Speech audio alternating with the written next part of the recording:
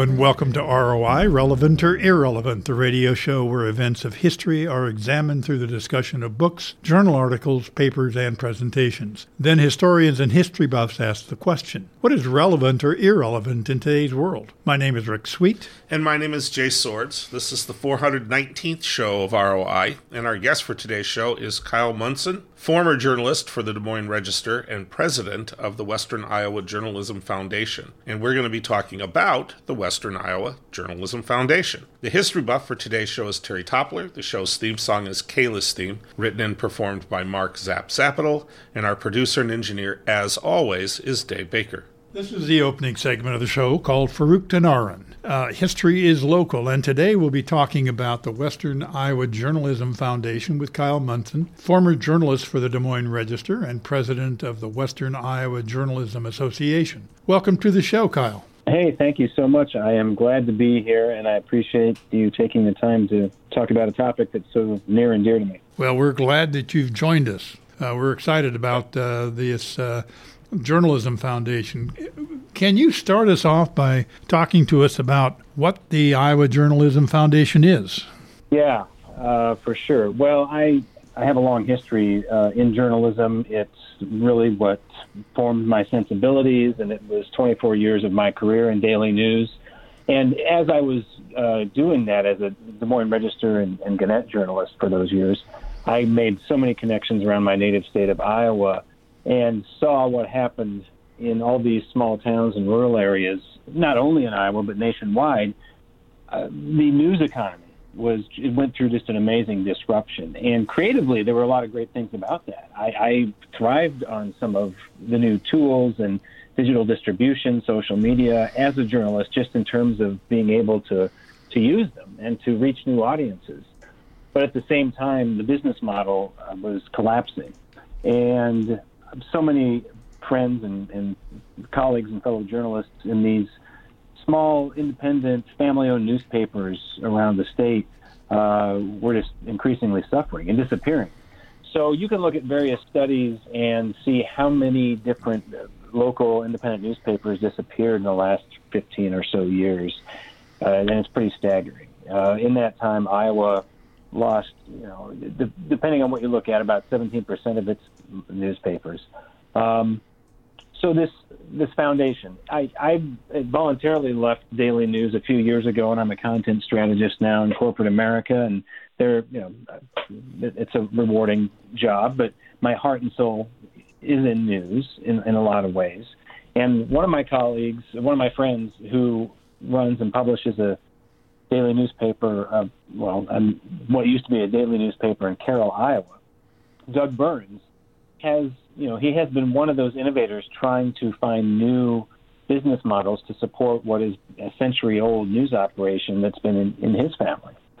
And he has tried a lot of different things, but just nothing was enough to make up for the erosion of the news model, where you had large display ads and classified ads and all these things that used to really pay for all the quality, in-depth news and reporting that all these newsrooms would produce.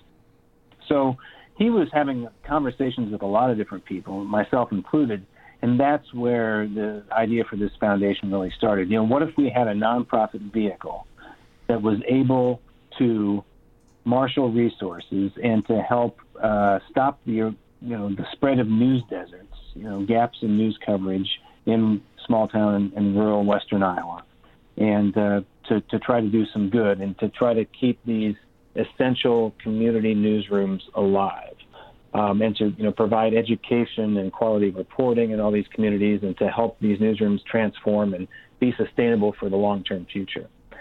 And so it really started with that conversation. There are a lot of details to it, but so we started to form a framework, figure out what this organization would look like, come together as an initial board, draw up articles of incorporation and everything else, and that was happening in 2020 as there were a few major news items rippling around the globe, I might add, which only actually exacerbated this crisis that we were focused on. The pandemic made all these trends worse for the news economy.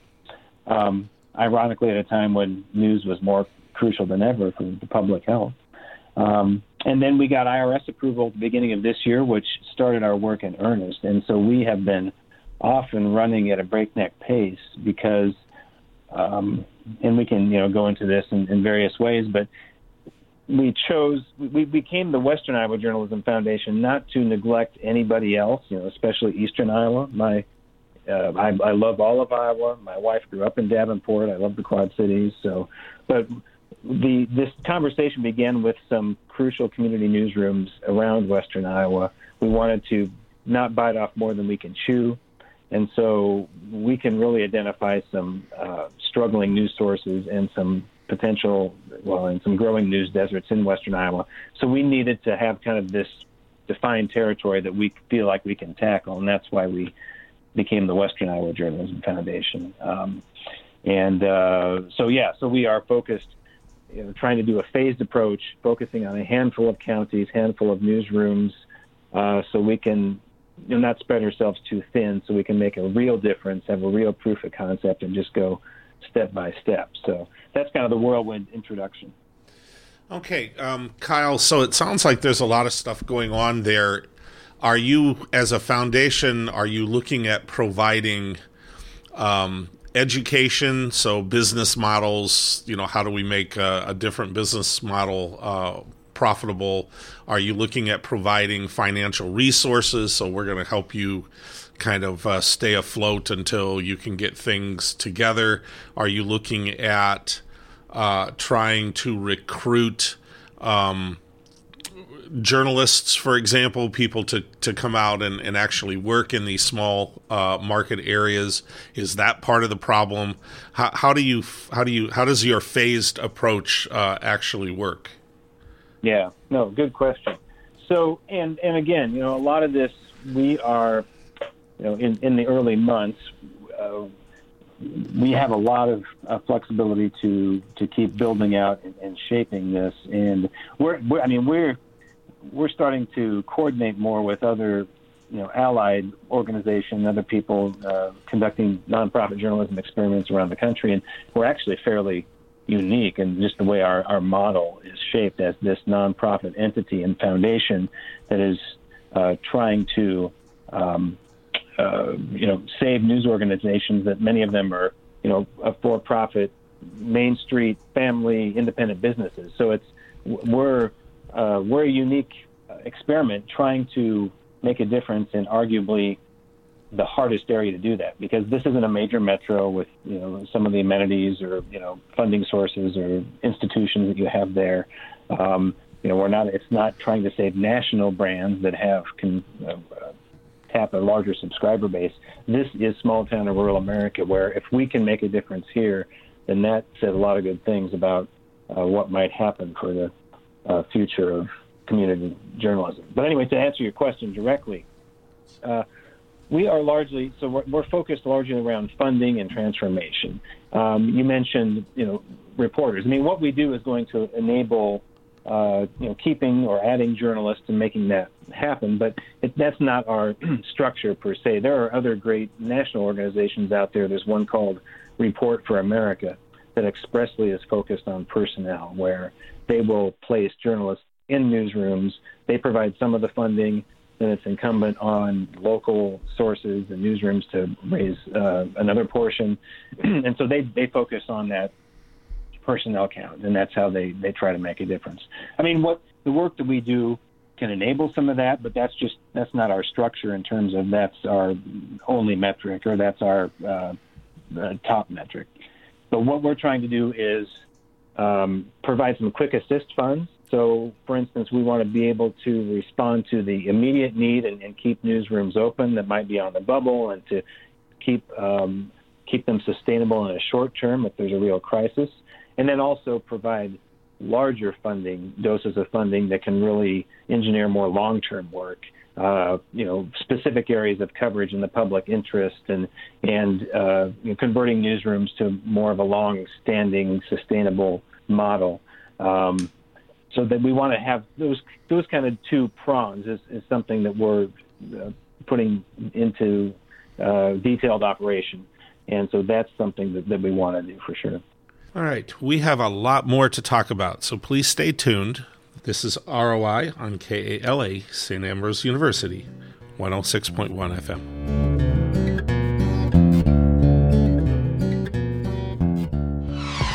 The KALA website is your one-stop spot to find out more about your favorite radio station. Submit a public service announcement, catch up on news about KALA, and listening to any of our 3 stations, 88.5, 106.1, or The Stinger, is just a click away. Visit KALAFM.org. That's KALAFM.org.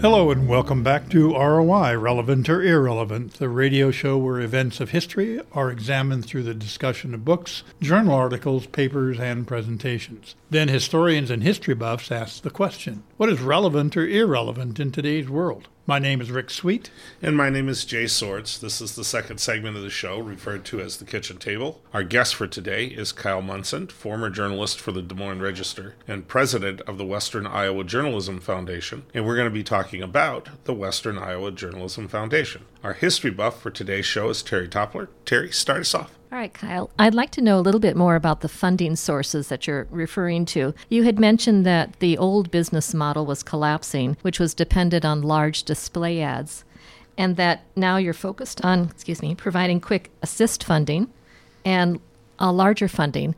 So would these funding sources come from print advertising or online subscriptions?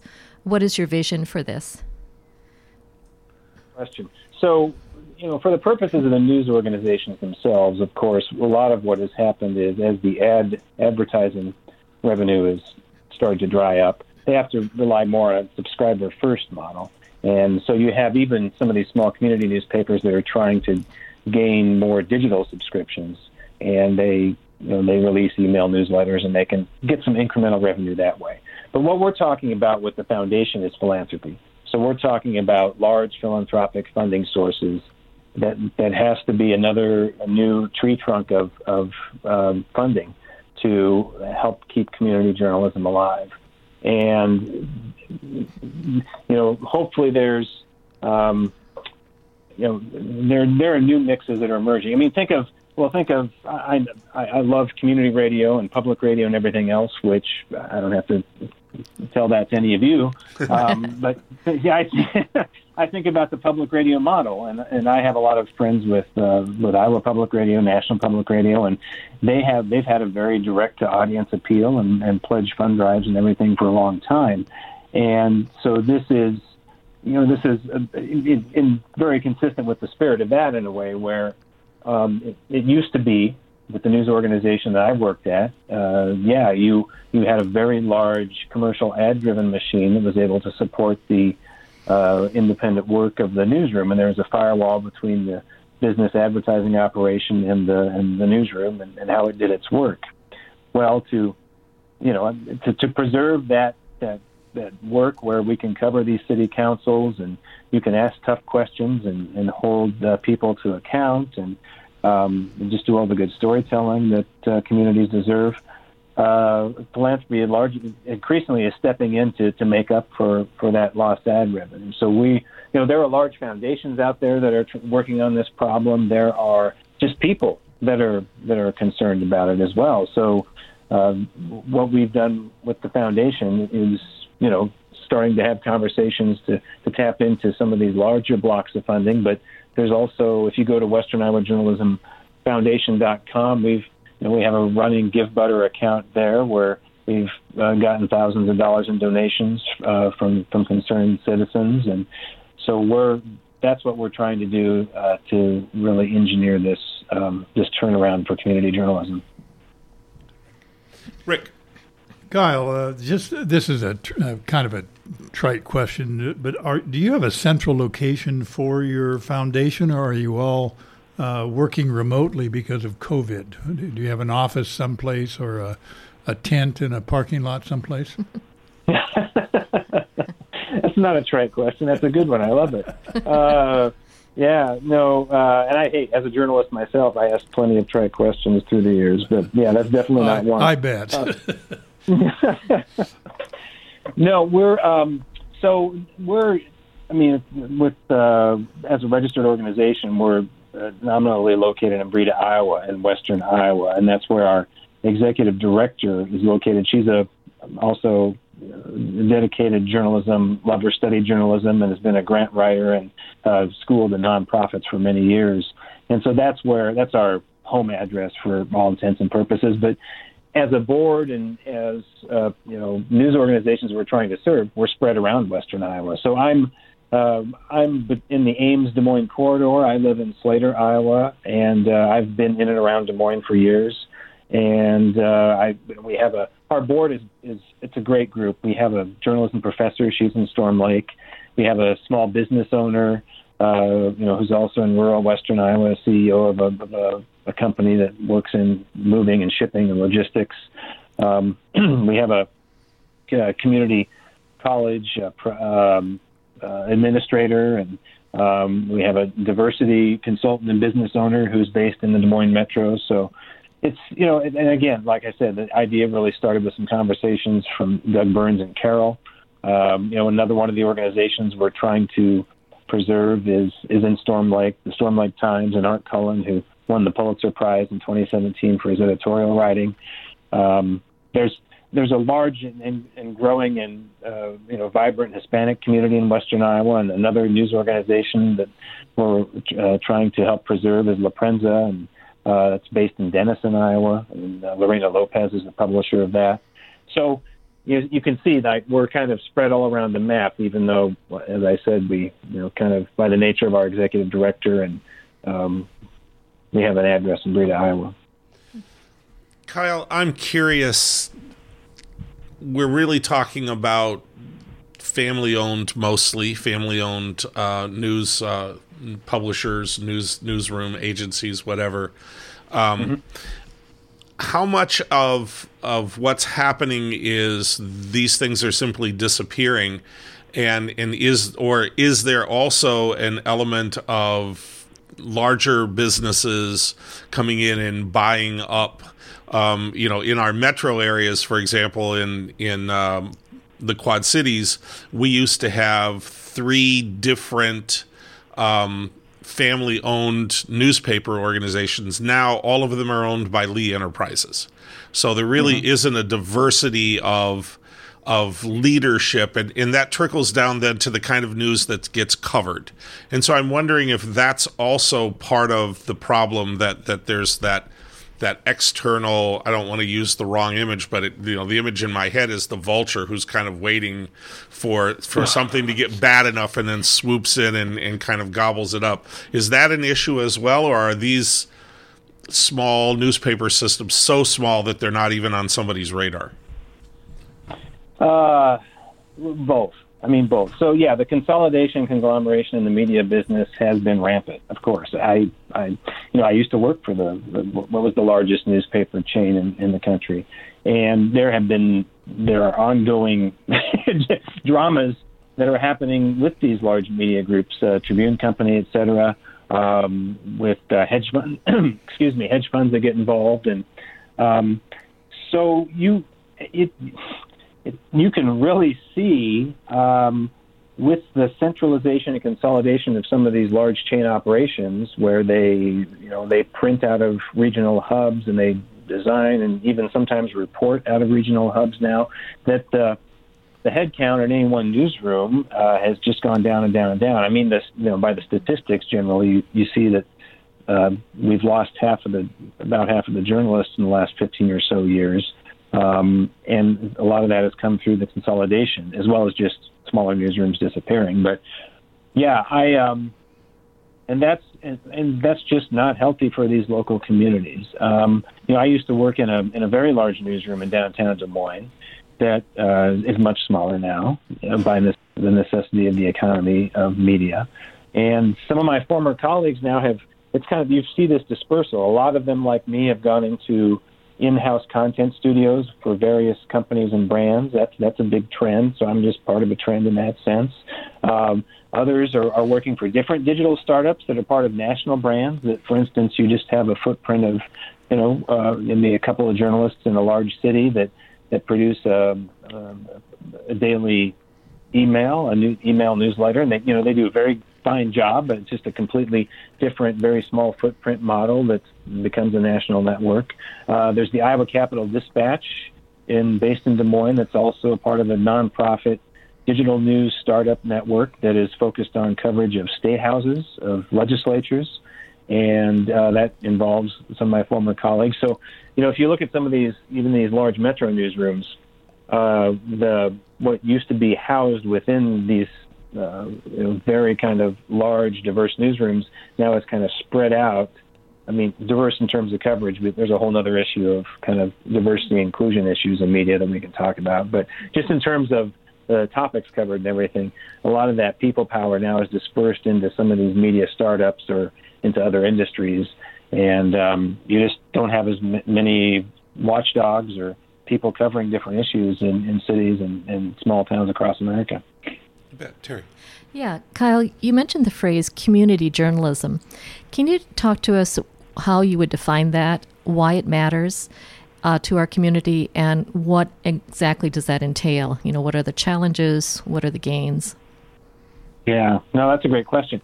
So, I use the term watchdog too, and that's typically your hard news, where you're covering the city council, you're watching out for what's happening on the police blotter, what the police are doing, and a lot of financial details about community. So you have kind of the hard news, watchdog news aspect, but community journalism really embraces the whole. I mean, if you think about what that traditional small town newspaper did or does for people, they see their grandkids, pictured in the football game, or they see the obituaries. They see stories of important community leaders. They see goofy little columns. They see, whatever that. And I think that broader array of life, well curated and well presented to a community, is so valuable. So it's, because of the technology now, so much of our media diet is splintered off into very specific little streams.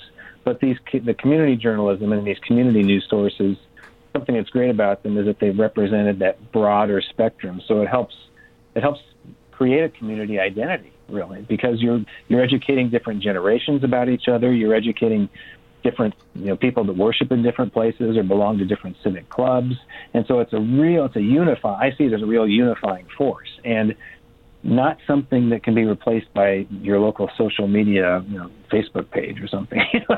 Right. It is, cities. I see it all the time, where even local city governments and all these groups, they rely on their Facebook pages or whatever just to communicate, and that's fine. I'm not saying stop that. I mean, I'm not trying to reverse progress here. I'm never going to.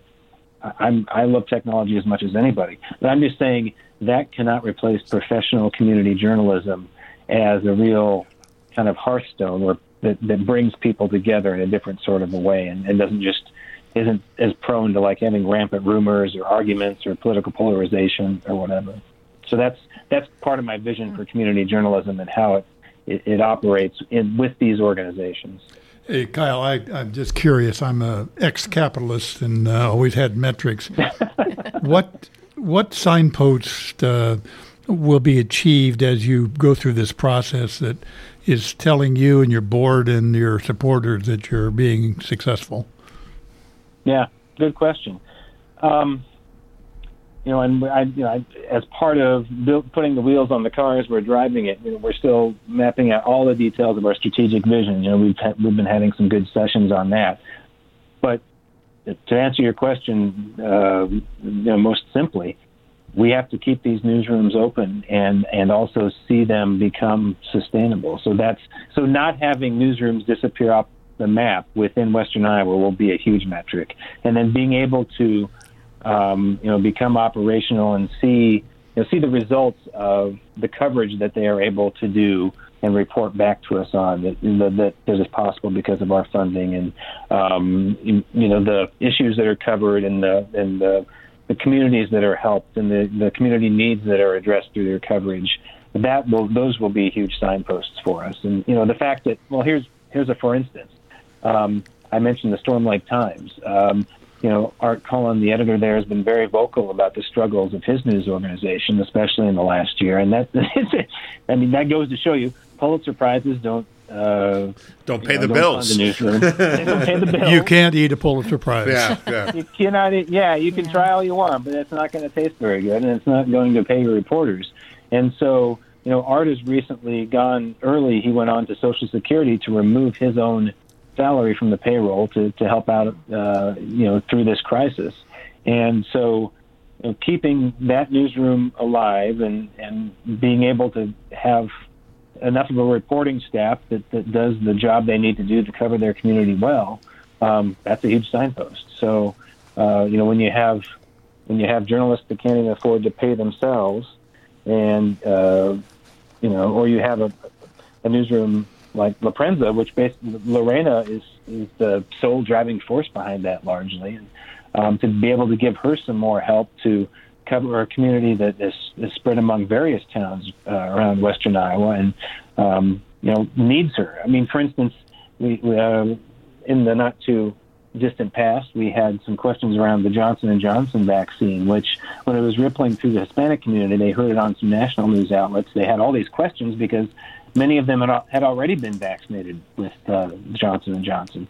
And so they turned to her for more information about what to do and where to go, and should they be visiting a doctor or something like that. And so if you think about everything that a local news editor does that goes beyond just publishing a story, that sort of community involvement runs deep. And so there are signposts like that are less, kind of less of a capitalist metric, but more of a qualitative metric that will emerge in our reports that when we report back every year on what we've accomplished.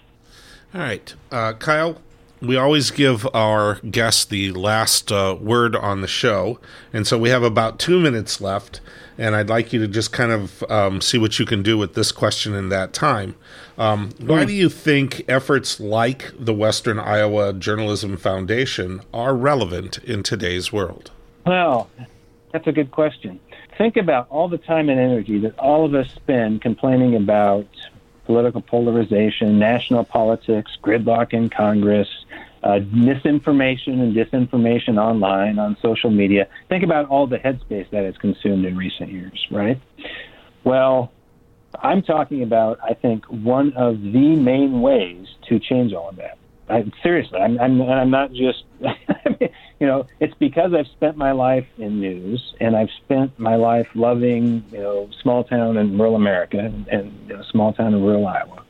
And I think the magic, it's not a magic formula. I mean, it's a real practical, hard work kind of everyday formula to combat all this and to improve it, is to have these credible news sources in small communities where you have professional journalists that can discuss and debate in person with people and diffuse these disagreements face to face before we end up as two tribes just battling each other, red and blue, and never talking to each other on the national scene. And so I think if you just think about all the oxygen that all these arguments occupy, take up in our daily lives, that's why this is worth it, because this is the way to solve it.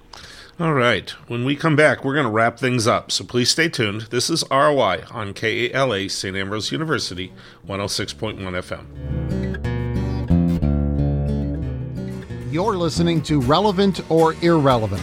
This series is produced at St. Ambrose University's KALA Radio and has been honored by the Midwest Broadcast Journalists Association and the Iowa Broadcast News Association for excellence in public affairs journalism. You can hear this edition of ROI and many previous programs in this series by visiting Spotify, Google Podcasts, SoundCloud, plus Apple Podcasts. ROI airs Friday nights at 9:30 p.m. on KALA HD2 and can also be heard at 106.1 FM in the metropolitan Quad City area. You can stream this show every Friday night at tunein.com. Search for KALA HD2.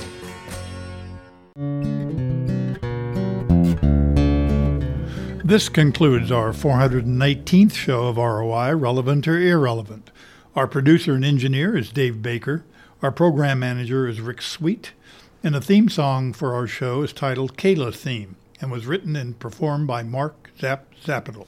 My name is Rick Sweet. And my name is Jay Swords. We'd like to thank our guest, Kyle Munson, former journalist for the Des Moines Register and president of the Western Iowa Journalism Foundation, and we've been talking about the Western Iowa Journalism Foundation. Our history buff for today's show was Terry Toppler. This is ROI, relevant or irrelevant, on KALA. The views expressed on this show are not necessarily those of St. Ambrose University or KALA. We would like to wish our listeners to experience the great Pasutu proverb, Hotza Pula Nala, peace, reign, and prosperity. And remember, historians are horrible fortune tellers. Good night.